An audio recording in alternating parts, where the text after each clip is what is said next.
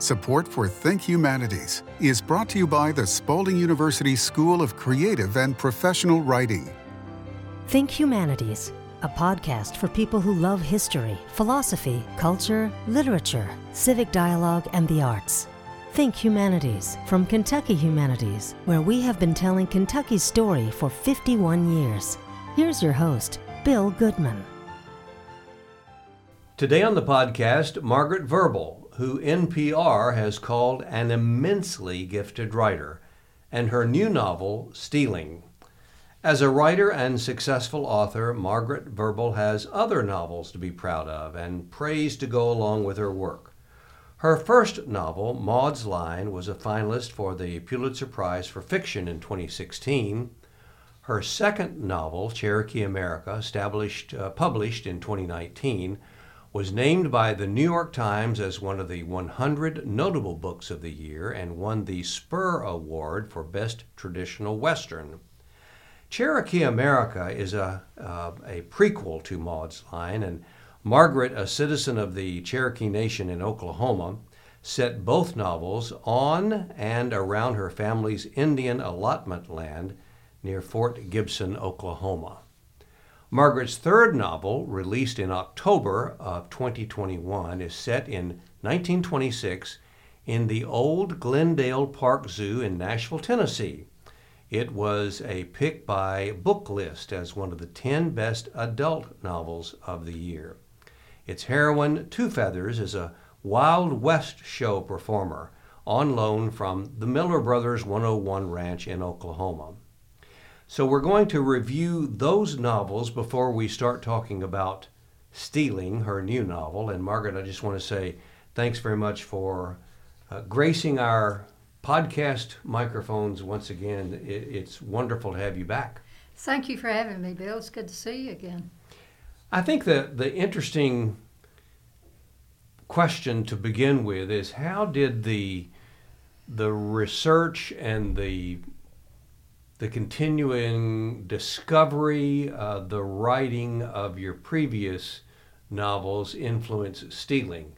And I will say this, if people don't know, they will find out by just reading, I think, maybe a press clipping or maybe it's in the acknowledgments, that Stealing was written in 2006 and 2007. Is that correct? That's correct.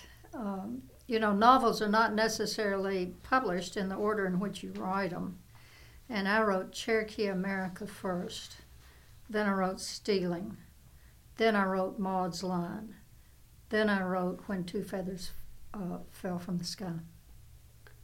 So Stealing is not necessarily based on the others, or and as a writer, how does that happen? What if you wrote Stealing and put it on the shelf, or it was in manuscript form, or you had people reading it, or you sent it off for someone, the publisher, to take a look at it? Was it their best guess that you better try it again, or that you might write a different story before we send this one out in the world? Well, that's I think you're asking me about the history of this book, and it's this. I wrote Cherokee America first. I had a terrible time getting it published. It was turned down by something like 92 different agents and publishers. And I worked for years on trying to get it published. While I was trying to get it published, I wrote Stealing. And I decided that I needed to find out if my writing was any good, because I kept getting turned down. So I went up to a writer's workshop up in Connecticut, and a very established writer, Roxana Robinson, read Stealing, or read the first 100 pages of it, and she loved it. And she immediately started trying to get me an agent. Now, it's harder to get a good agent than it is to get a book published. It's a huge hurdle. And I started sending Stealing out as well as Cherokee America. But I realized real early in Stealing that the people that I was sending it to did not realize that I was writing about a real problem. They did not know anything about these boarding schools or Indian children being sent to them. They just didn't know. And I knew that they didn't know. And I thought, already know this is a good book because it's already been validated. I'm just going to set it aside and keep trying to write. So I went to another writer's workshop and had another established writer look at Cherokee America. And she said, this is a very publishable book. What's wrong? And I said, I think there's not a market for Indians. And she said, well, there's a very small market for Indians, but what you really need to do, and New York wants for a first novel, they want a book about a single character, to follow that character all the way through the book, which of course Cherokee America doesn't do because it's written like a book, like an Indian would write it about a whole group of people. That's the whole point. And she said, and they wanted about 100,000 words for a first novel. So I went home and wrote Maud's Line because Stealing is not 100,000 words, and I did not want to pad it. So I just wrote another book with a single heroine, and it sold instantly. That's a fascinating story. The other day, last week, in the presence of two of the faculty members at Spalding University's Naslin Mann writing school at Spalding University, our underwriter, and we'll get to that spot a little bit later in the podcast. Everyone knows that they're our underwriter and have been for several years, and we appreciate them so much for participating with us at Kentucky Humanities. But we were with someone who did not know the Spalding process, the graduate school process. And so we were all three explaining this. You went to the writing workshop at Wesley, was it, in Connecticut? Wesleyan College in Connecticut. And then I went to the second one, I went to Kenyon. And that's what, if there's a debate out there in writer's land about the reason to go to a writer's workshop, there have been all sorts of ups and downs and pro and con about there are too many graduate schools of writing, and people just need to sit down and put a pen to paper, that sort of thing, when we did use a pen. But your story is fascinating in that the sequence in which you wrote, the rejections that you received, going back to continue. I mean, I think so many people, and probably it's so true that writers who've been rejected that many times probably put it on the shelf and went back to whatever they were doing before. I mean, you had a professional life at the same time. You had to kind of squeeze in your writing, didn't you? Yes, I did have to squeeze in my writing. But then you decided to do it full time. Well, I actually still work my other job too. I will go to Ohio in April and do that. And I do that several times a year, not to Ohio, but California or Texas or Colorado. We don't want to get off on that on this, but yeah, I have a double life. Tell, and as I hinted, we're going to talk about these other novels. Just very briefly, remind people, as you have, about Cherokee America, and that was the Pulitzer Prize finalist. No, Maud's Line. Maud's Line was, excuse me, but Cherokee, excuse me, yes, you're exactly right. But how different, but Cherokee America, tell us a little bit about that as we lead into the others, and then Maud's Line. But go on and talk about Cherokee America just briefly. Well, I became interested in Cherokee America because I ran across the gravestone of Cherokee America Rogers in the what used to be the old Cherokee National Cemetery, which my grandfather was buried in.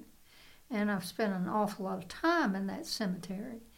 And so I ran across that gravestone, and I was in my early 20s at the time, and I came home to my grandmother's house, newly widowed. She was newly widowed at the time, and I came home and, we sat down to dinner, and I told her, she knew I'd gone to visit my grandfather's grave, and I told her I had seen this just wonderful gravestone, this woman, Cherokee America Rogers, and Grandma laughed, and she said, "You found Aunt Check," and she told me the story of how her father, my grandmother's father, my great-grandfather, and his brother had come as orphans of the Civil War to Indian Territory,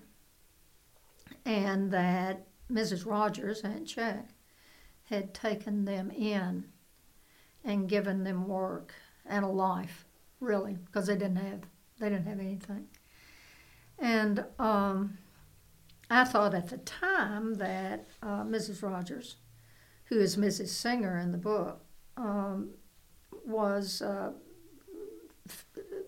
blood kin to us, because the Rogers allotment was next to our allotments, and we are the Rogers family that produced, for instance, Will Rogers and some other well-known Rogers are part of our family. So, they tried for the most part to put those allotments, families together. So, I assumed that Mrs. Rogers was blood kin to me. But I found out through years and years of research that, no, that wasn't true. That she acquired that name from a white man she married, and he was from Ohio. So, but I did a lot of research trying to solve that mystery. And out of that came Cherokee America. Out of that came Cherokee America. And then talk to us about Maud's Line, the finalist, because that also is steeped in a lot of research and a different time period. And was that equally a leap of faith into something that you wanted to know more about? No, actually it wasn't. And actually I didn't have to do much research to write Maud's Line. I read some books. Maud's Line is set in 1928. And 1929, of course, is a famous year because the stock market crashed and the Depression began. But 1927 is also a famous year. Lindbergh flew the ocean in 1927. Babe Ruth was just hot as a firecracker. There was a huge flood that flooded the middle of the entire continent. And so there have been several books written on 1927. So I knew that I wanted to set that book in the late 20s. And I began reading then books on 1927 just to get a feel for 1927.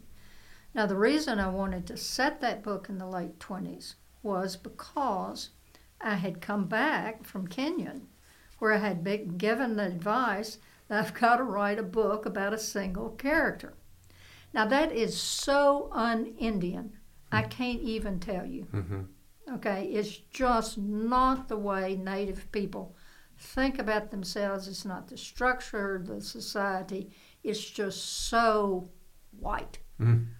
So I had to think about when could I legitimately set a book about Cherokees in a time frame that would make sense to really write about just one person. And that would be after the allotments and really at the low point in Cherokee history. See, the United States government, their plan was to get rid of these allotment Indians. As soon as the ones that were enrolled were dead, there would be no more Cherokees. It was, death by paper. Okay? So in the late 1920s, 1930s, that time period, these people were trying desperately to adjust to a world in which there would be no more Indians or no more Cherokees. And so it was a low point, and I felt like that I could legitimately write about a person who was trying to gain their individuality, which is not, really a native thing, by setting it in that time period. And I knew about that because my mother's entire generation, that was their problem. They could not be Indians because they couldn't be enrolled. And they had to adjust a whole way of life. Now, I didn't have to research that.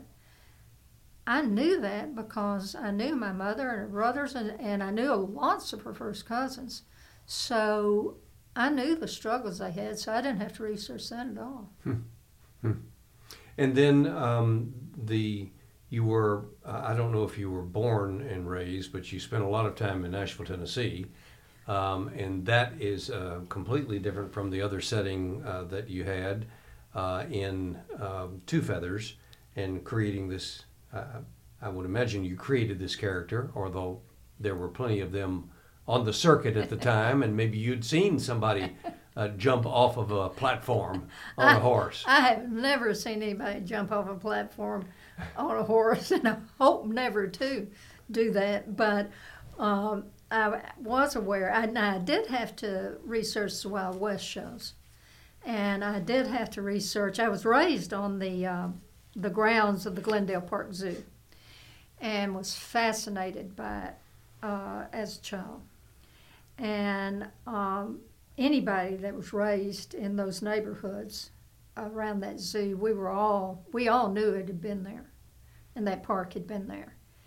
And so I have always wanted to write about that park and about that zoo. And my major problem was, how can I get an Indian over there to Nashville? Because, they ran the Indians out of Nashville. And I also wanted to write about that running of those Indians out of Nashville, because that had always stuck in my throat. Because when I first read about it in the 4th grade, the Indians were, portrayed as vicious savages who would just, for no reason at all, were just attacking these poor white people who had just trying to raise their corn and, plow their fields and shoot their bears. And of course, that just incensed me as a child, and I never got over it. And so I wanted to write about all of that, but I had to find a way to get a Cherokee back into Nashville, and the Wild West shows entertainer is the best way to do that. Fascinating, the way your imagination allowed you to do that and brought her to Nashville. And then Stealing, which is out now, or soon will be, and everyone will understand its theme. And let me ask you to talk a little bit about it, but in doing so, because you've already mentioned the horrific nature of the Indian boarding schools that really quite honestly, speaking for myself and maybe a few others, and you and I have talked about this before, I don't know if we realized how prolific they were and what they were doing. They've gotten a lot of publicity from Canada all the way down to the United States and possibly maybe even in Kentucky. So talk about that in a way that does that Indian boarding school in Steeling become a character? Well, I haven't thought about the boarding school itself as a character. That's a good question. I'll have to think about that after this interview because I don't know the answer to that. But certainly there were a lot of those boarding schools. And the ones that have gotten the attention in Canada and the ones that will get attention, I think, here, mostly in the United States, were government run. I mean, this was part of a grand design in order to get rid of Indianness. They want to get rid of the Indian and save the child. And strip them of everything that made them native. But it didn't go on just in government boarding schools. This went on in Christian boarding schools too. And the Cherokees ran into the boarding school problem a lot earlier than a lot of the Western Indians did. The Moravians came into Georgia and set up a boarding school in 1804 and on the plantation of James Vann. And the Cherokees realized early on that they had to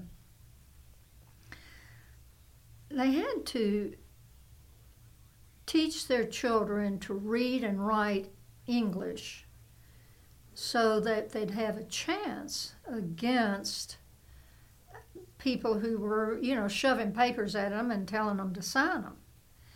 And of course, they were bright people. They knew that children could pick up foreign languages better than adults could. So they wanted these kids to go to boarding school. But of course, the missionaries were not really particularly that interested in teaching reading and writing. They wanted to convert them to Christianity.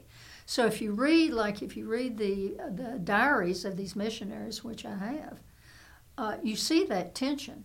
The missionaries are always trying to de-Indianize these kids, and the parents are always saying, teach them to read and write.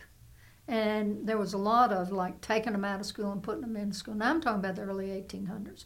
But what I'm trying to say is that the Cherokees had a little bit different experience with these boarding schools than some other Indians did. But I always knew, I cannot remember not knowing that people wanted to take Indian children away from their families. You just know that. If you are raised in a native family, you know that there is always that danger. And in our particular tribe, that danger was generally from good, upstanding Christians. Yet you set the novel, Steeling, your new novel, in a later time period. That's right, because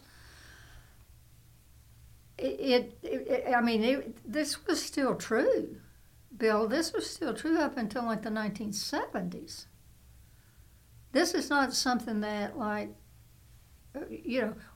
the Cherokees had early experiences with it, but it just, this is something that went on for decades and centuries, really.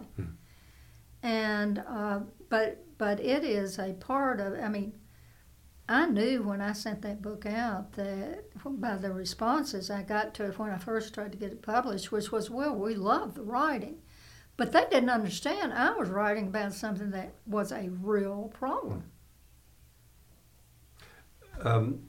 Tell me about the advice you got from obviously a non-Cherokee, a non-Indian, which you took that advice of writing about a singular character. Kit is your protagonist in this, and there are other characters that you really colorfully write about. But tell us about her and how she is there from page 1 all the way through. Well, this is written from a first-person point of view, and it is the only published novel, that I've written from the first-person point of view. And that voice came to me. It really sort of came to me out of the sky. If you want to know the truth, sometimes when you all novels have a voice. They're not necessarily they're not the voice of the main character unless you're writing in first person. And a lot of times you have to write a good while to develop that voice in a particular, maybe 2 or 3 drafts to get a voice fully developed. But Kit's voice came to me in the first paragraph. By the time Kit sees the rooster, which is, I believe, in the first paragraph of the book, could be in the second paragraph. I hadn't read this book in no, it's pretty close. Well, it's on page 1. Is it on page? Sure. It's on page 1. Yeah, okay, I can't remember sure. what paragraph it's in. But by the time she sees that rooster, that voice is absolutely solid in my head. And to tell you the truth, this was an extraordinarily easy book to write. I wrote it in a matter of months, and I was flying back and forth to the United Kingdom working at the time. So if I hadn't been working for like 3 weeks at a time, and then fly back to the United States. So if I hadn't been doing that, I mean, I really could have written it even much faster. Why do you like Kit as as your main character? What did you see in her? How did you write her that makes her appealing to the reader? Well, I'm not so sure that I so much as wrote Kit as that Kit wrote me. I was stuck with that voice from the moment that it came into my head, which was, I think, the first paragraph. So it wasn't like I was making a lot of decisions. I mean, the voice was there, just like this microphone is here. And it was not a decision-making process. I made some decisions about how I structured the novel, but I didn't make decisions about the voice. The voice was there and the character was there. What other decisions did you make about the structure? Did you had you already imagined that their mother would not be there, that there would be some problems in the family, that there would be some all novels have to have? No, I didn't. Now this is gonna sound odd, but this is how I write. I don't know ahead of time what's going to happen to the character. I don't say ahead of time, well, I'm going to have a character and this is going to happen to him. Now, I know some people write like that, but I don't. And so I didn't know what was going to happen to that character. But as it developed, I decided that I needed to sort of have a back and forth kind of structure in order to reveal some of the stuff that I wanted to reveal.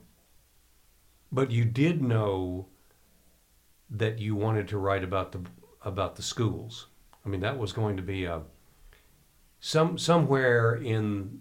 I did not know that I was going to be writing about the schools. Oh, really? You did not? No, I did not. Now, I had always known these children were in danger of being taken Yeah. away from their families. Yeah. I mean, I had known that since I was a little kid. Mm-hmm. And I mean, it's not like anybody sat down and said that to me. It's just you can't be raised around Indians and not know that. So I always knew that. And so that, of course, would be an ever-present danger for a child like that. Like a snake in the grass would be an ever-present danger for a child like that. Well, there was reference to snakes in the grass. Yeah, well, there are in her snakes use in of the a grass stick. out there. Yeah, in Oklahoma. Maud uses that same techniques exactly. against those snakes. I've been fighting those snakes all my life. I'm talking with Margaret Verble. Her new novel, Stealing, is out, and we're going to have more with Margaret and some other questions about stealing and other interesting facts about Native Americans in this country today. But first, we're going to hear from, as I referenced earlier in the podcast, our wonderful friends at Spalding University. Spalding University's low-residency MFA in creative writing offers outstanding instruction in a supportive literary community. Study across genres. Explore the interrelatedness of the arts. Travel to Paris next summer for short-term study abroad, or stay at Louisville's historic Brown Hotel during week-long residencies on campus. Study fiction, poetry, creative nonfiction, writing for children and young adults, and writing for TV, screen, and stage. Learn more at spalding.edu/writing or email schoolofwriting@spalding.edu. Margaret, I have to give full credit to your publicist and agent and public relations. I would have never come up with these. There are 3 questions that they sent along in. Oh, the, did they? Okay. Oh yeah. All right, good. They sure did. Let's hear them. And but one is one that now I would have asked about because you and I were on I don't know where we revealed that we were on a treadmill somewhere together talking about. Well, not the same treadmill. No, that's right, not the same treadmill, but talking about Indian boarding schools, which is a topic that is recently not only in the news, but people that are interested. I've had an acquaintance who's looking into doing some research on boarding schools in Kentucky and that sort of thing. So, but that's beside the point. I would have probably gotten to that on my own, but I would not have gotten to the interest in the Indian Child Welfare Act. And the question or the statement was the fate of the Indian Child Welfare Act, federal law aimed at preventing Native children from being separated from their extended families and their tribes, currently is being reviewed by the Supreme Court. The ruling could have far-reaching implications that undermine tribal livelihood, I guess, or living together. The Indian Child Welfare Act. What can you enlighten us about that? Well, this became what we've been talking about taking these kids out of their homes and away from their families. It was such a problem that eventually somebody intervened. I think this was in the 1970s. I should be able to tell you the exact date, and I can hardly tell you the exact date of anything. But there was finally an act passed that said, no, you can't do that. No, it's just outrageous to do that. And now it's in front of the Supreme Court again. Being tested, just like Roe v. Wade was tested. I didn't. I should have looked this up. Who do you know the details of who originally brought the suit and how it went up through a state court and now at the Supreme Court? Well, the adoptive families have done this. And I think there's more than one adoptive family involved in it. But the details of it don't really matter. What really matters is that this law is not overturned. And I don't know if it will be or not. I personally at this moment, do not have a lot of faith in the Supreme Court. And I think that one of the problems with this particular case, and I hope I'm wrong in terms of my fears about it, but one of the problems is that most of these justices, other than, their leanings that I don't approve of in other respects, they don't really, there's nobody besides Neil Gorsuch on that court that knows anything about Indians. They don't have a background that includes anything Native American. They're East Coast people. Mm. And, they killed all the Indians over on the East Coast, or most of them, centuries ago. Mm. And so there's not a real appreciation of what this problem is. And so, I'm distressed about it. I don't know, I can't read the minds of the Supreme Court, but it's a real threat to Native Americans everywhere. It's almost an elementary question if people know your work and have read it like I have, but certainly being Native American has influenced your writing hands down. But the question is, for those who haven't read, how much has it been an influence in your life of writing, being a citizen of the Cherokee Nation? Well, I would say that it's, obviously it has influenced me a great deal because I've got 4 books out with Cherokee heroines. But here's the deal, Bill.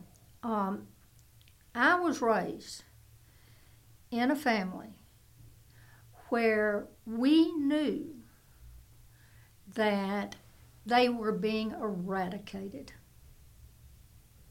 I knew that from the time I was a kid, that the plan was to eradicate these people as a people. And it was heartbreaking to me. It was so distressing to me because I knew that they would be forgotten in American history and in the American consciousness. And I made a pact with myself as a teenager that if I could do anything at all to prevent that, I would do it. Now, my talent is in writing, but I am not the only Cherokee of my generation to devote themselves to that. You see, there are people all over the Cherokee Nation of my generation who decided we are not going to let this happen. And some of them are other kinds of artists, some of them are historians, some of them are just people who are trying to keep the old traditions alive by playing the games, and the revitalization of the Cherokee language. I can't tell you how many millions of dollars the Cherokee Nation is pouring in to saving this language. So I think that my response, frankly, was a response of an awful lot of kids in my generation who saw that their parents and their grandparents were going to be, their entire memories were going to be wiped out of American history, and they were just not going to stand it. In your lifetime and today, have you seen progress? Oh, yes. I mean, the Cherokee Nation is absolutely vital and alive. It has, it is, I can't even tell you the difference between now and 10 years ago, 20 years ago, and when I was a child. Of course, they appointed the United States government appointed the chief for a while in the Cherokee Nation, but whenever they needed a ceremonial chief, they'd appoint a chief for a day. We couldn't even have a chief. That's how deeply the eradication went. We couldn't have any government. They destroyed our courts. We couldn't even have a chief. And then slowly we were able to just claw some of that back and get a chief that was appointed. Bill Keeler was the first one that was appointed for any length of time. He was also president of Phillips Petroleum, which didn't hurt. And he'd been raised in a family that spoke Cherokee as first language.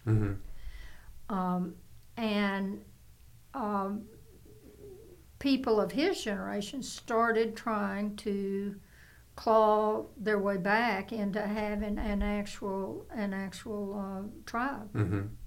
Do you go back to Oklahoma often? I do. I've been twice in the last 6 months. And is there a when you speak of an allotment, what is that?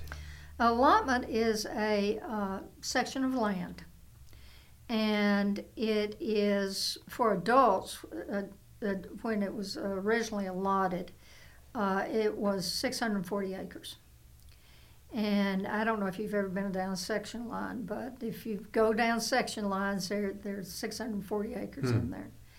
And for if you go back to like 1907, which is basically the year the allotments were done or finished, if you were an adult, if you were a Cherokee adult at that time, you got 640 acres. If you were a child, you got less. And my grandmother and all of her brothers and sisters were children at the time, so they got allotments, and their mother got an allotment, and they were all, for the most part, huddled down together in a particular section of the Arkansas River bottoms. Which is probably pretty good land.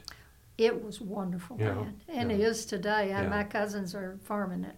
Well, I was going to say they farm it, raise cattle or crops or whatever they do on private land. Yeah, corn and soybeans and wheat. Yeah. Well, it's a fascinating life story for you that we appreciate you sharing with us. You've done that through your novels and through your testimony, if you will. I think there's so much more for white folks to learn and to also be and to act on and to educate themselves to learn more about this. And as you said, there's going to be more to come. I mean, obviously we've got a Supreme Court ruling to be held, and I would imagine more public conversation about all of this. And in the meantime, you keep writing. I do keep writing.